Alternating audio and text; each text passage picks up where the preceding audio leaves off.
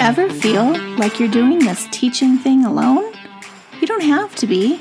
Shared teaching is all about sharing the workload through the power of collaboration and teamwork. Together, we'll walk through all the difficult parts of teaching and learn how to streamline our processes, fine-tune our time management, and develop a more manageable workload. If that sounds like a dream come true to you, then welcome to the Shared Teaching Podcast. Let's share in the teaching to make those dreams a reality. Now here's today's Shared Teaching.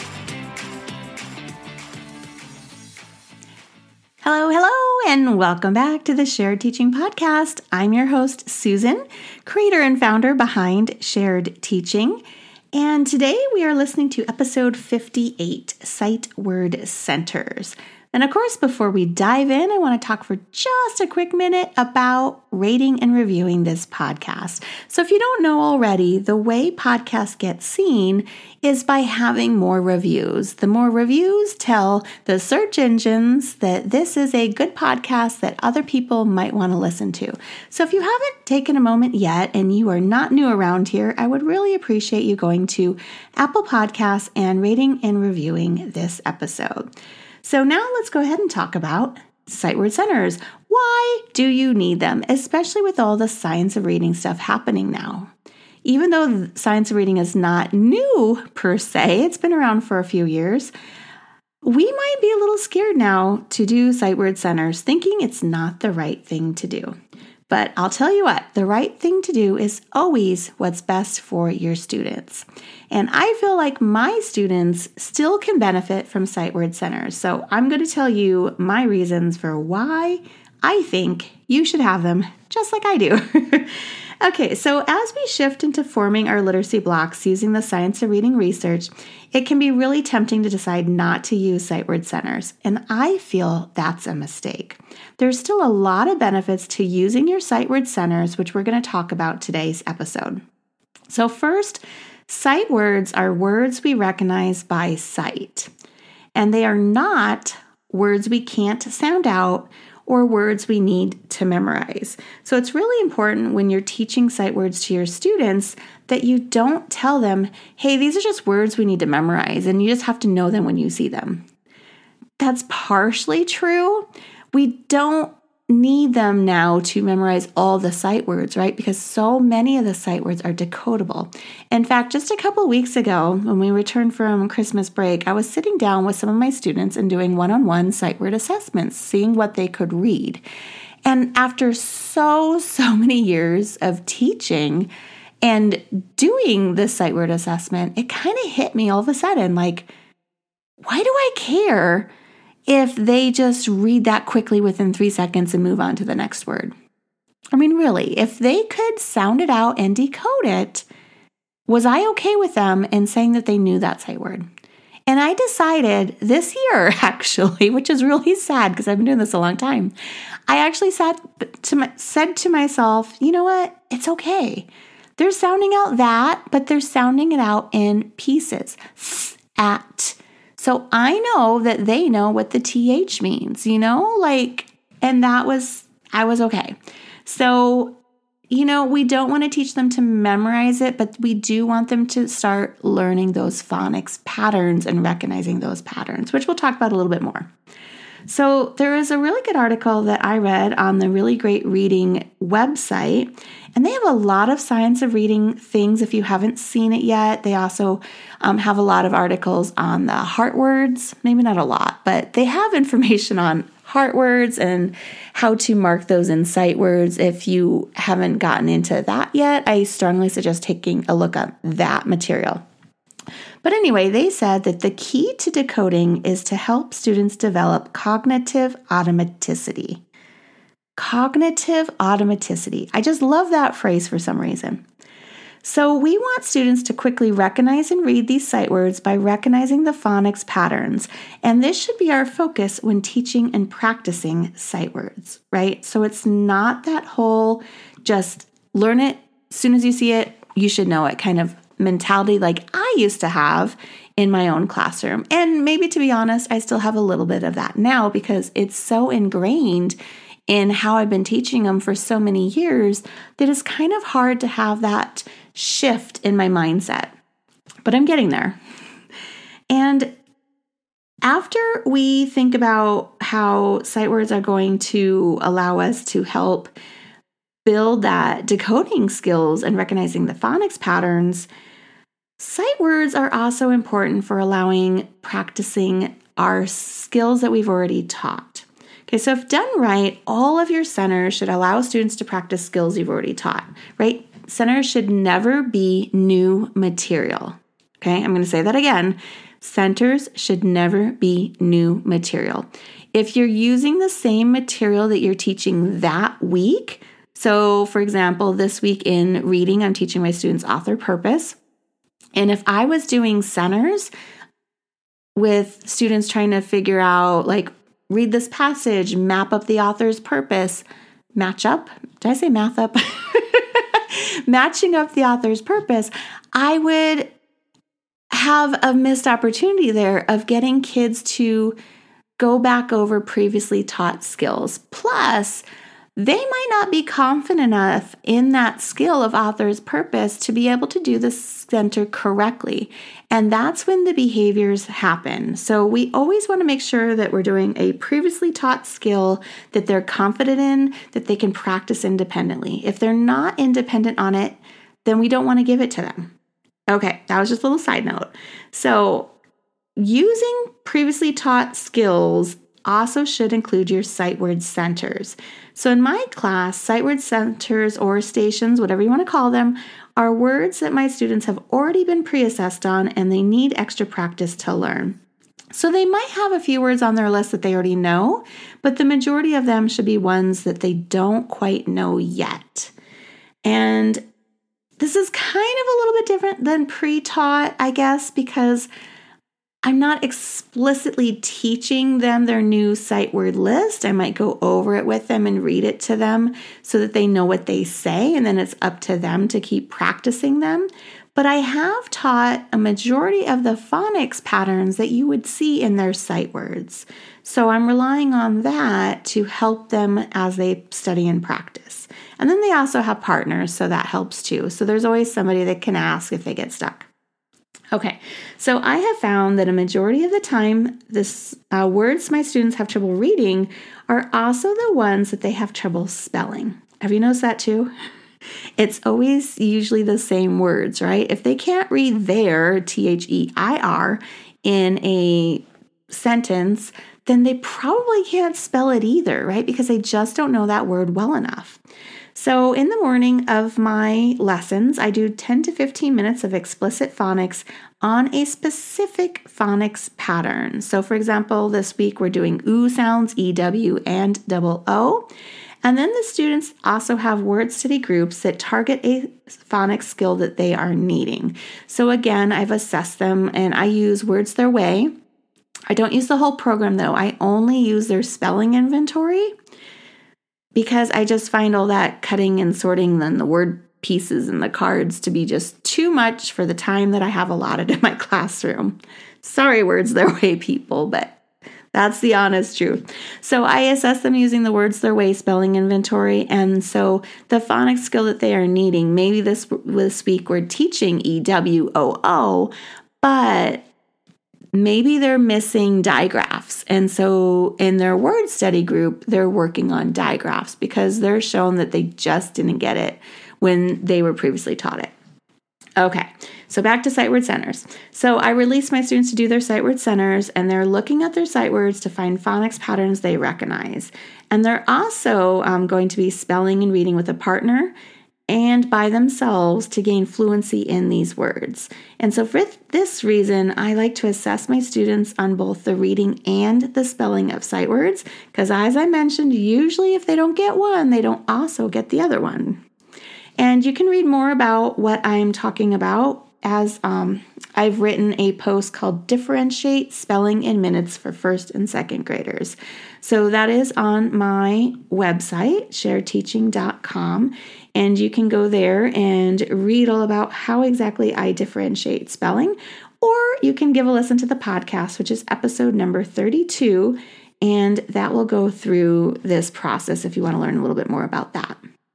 Okay, so the next reason you might need sight word centers is because they allow for differentiation.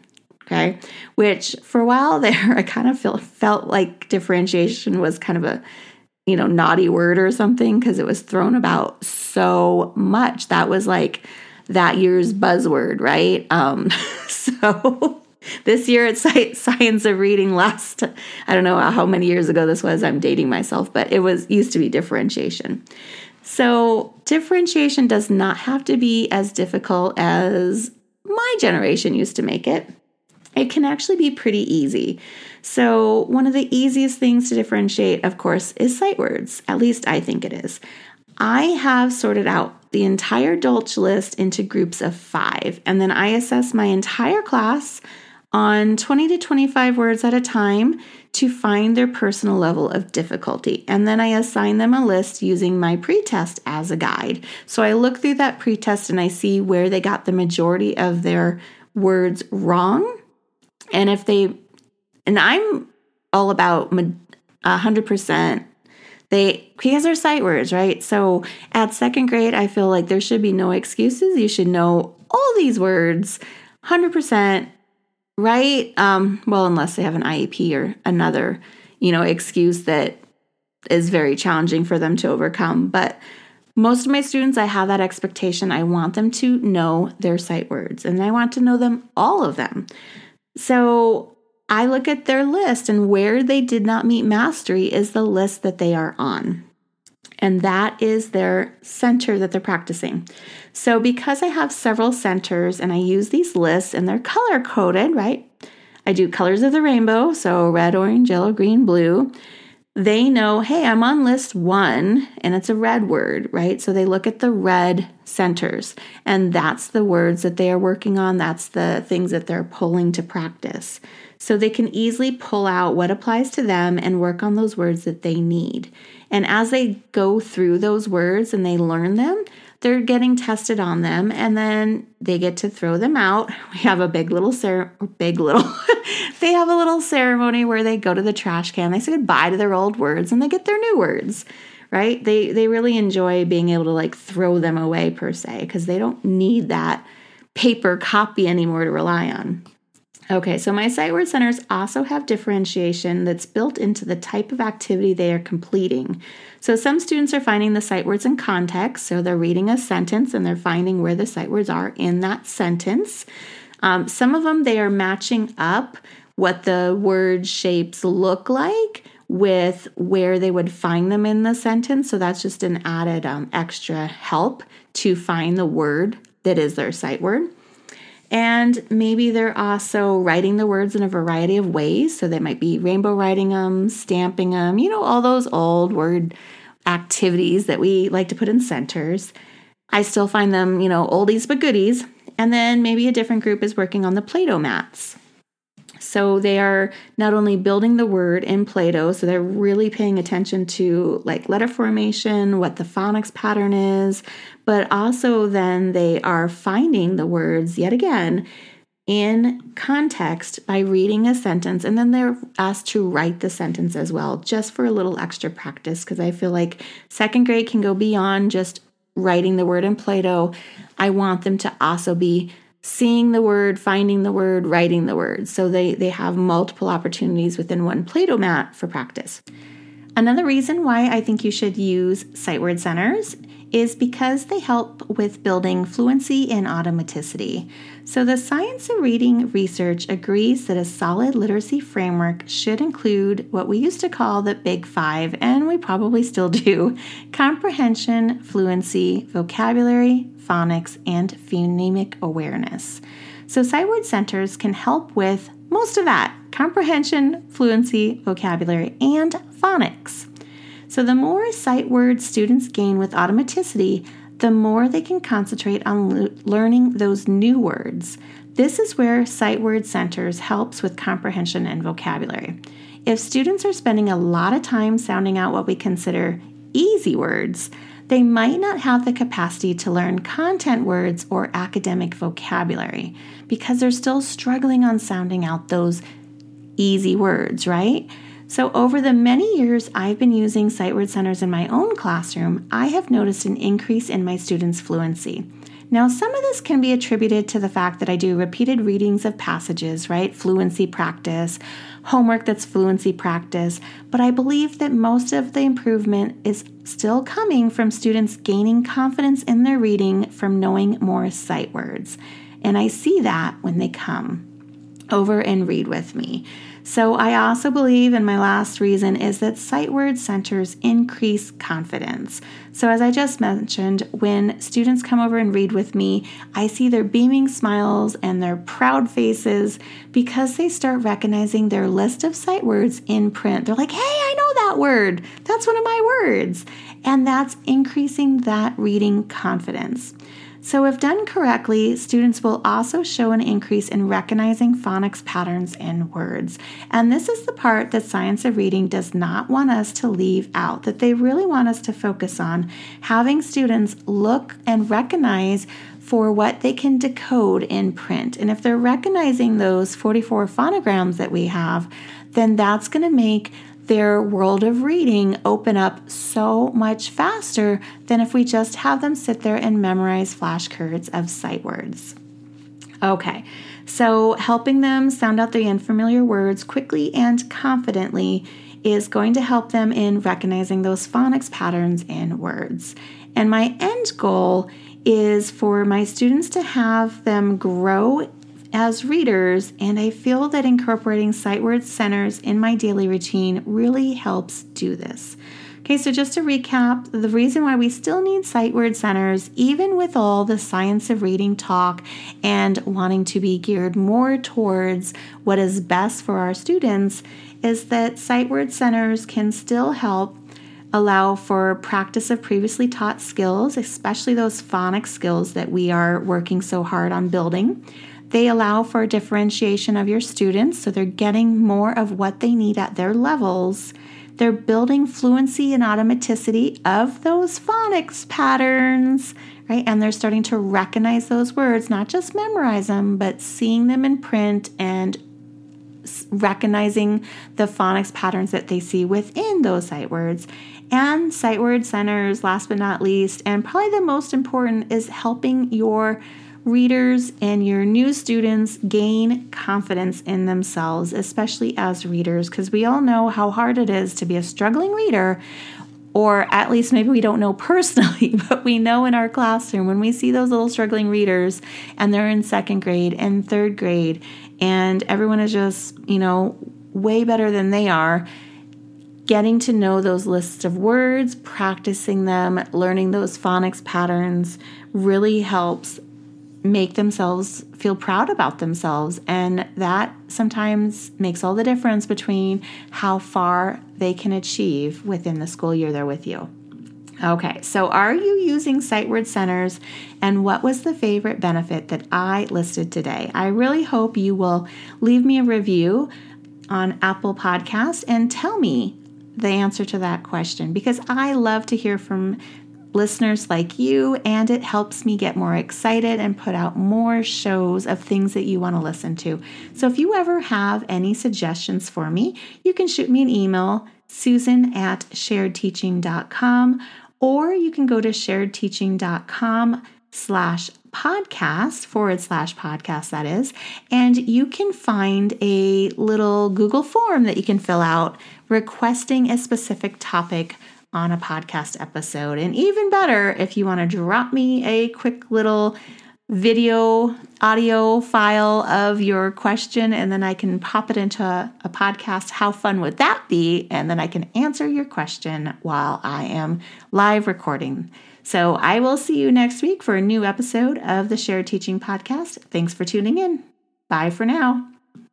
If you've loved this show, then join me in sharing the teaching, hitting that subscribe button, and leaving us a review on iTunes, so we can be found by more teachers like you who are ready to start sharing the workload. I hope you've enjoyed this episode. Find new episodes each week on sharedteaching.com. Thanks for listening to the Shared Teaching Podcast.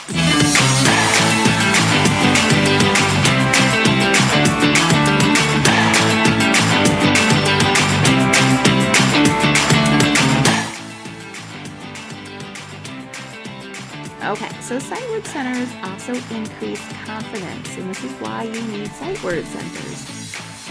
As I mentioned, students that learn their sight words really gain confidence in reading, and maybe I didn't even mention that because I think I skipped a whole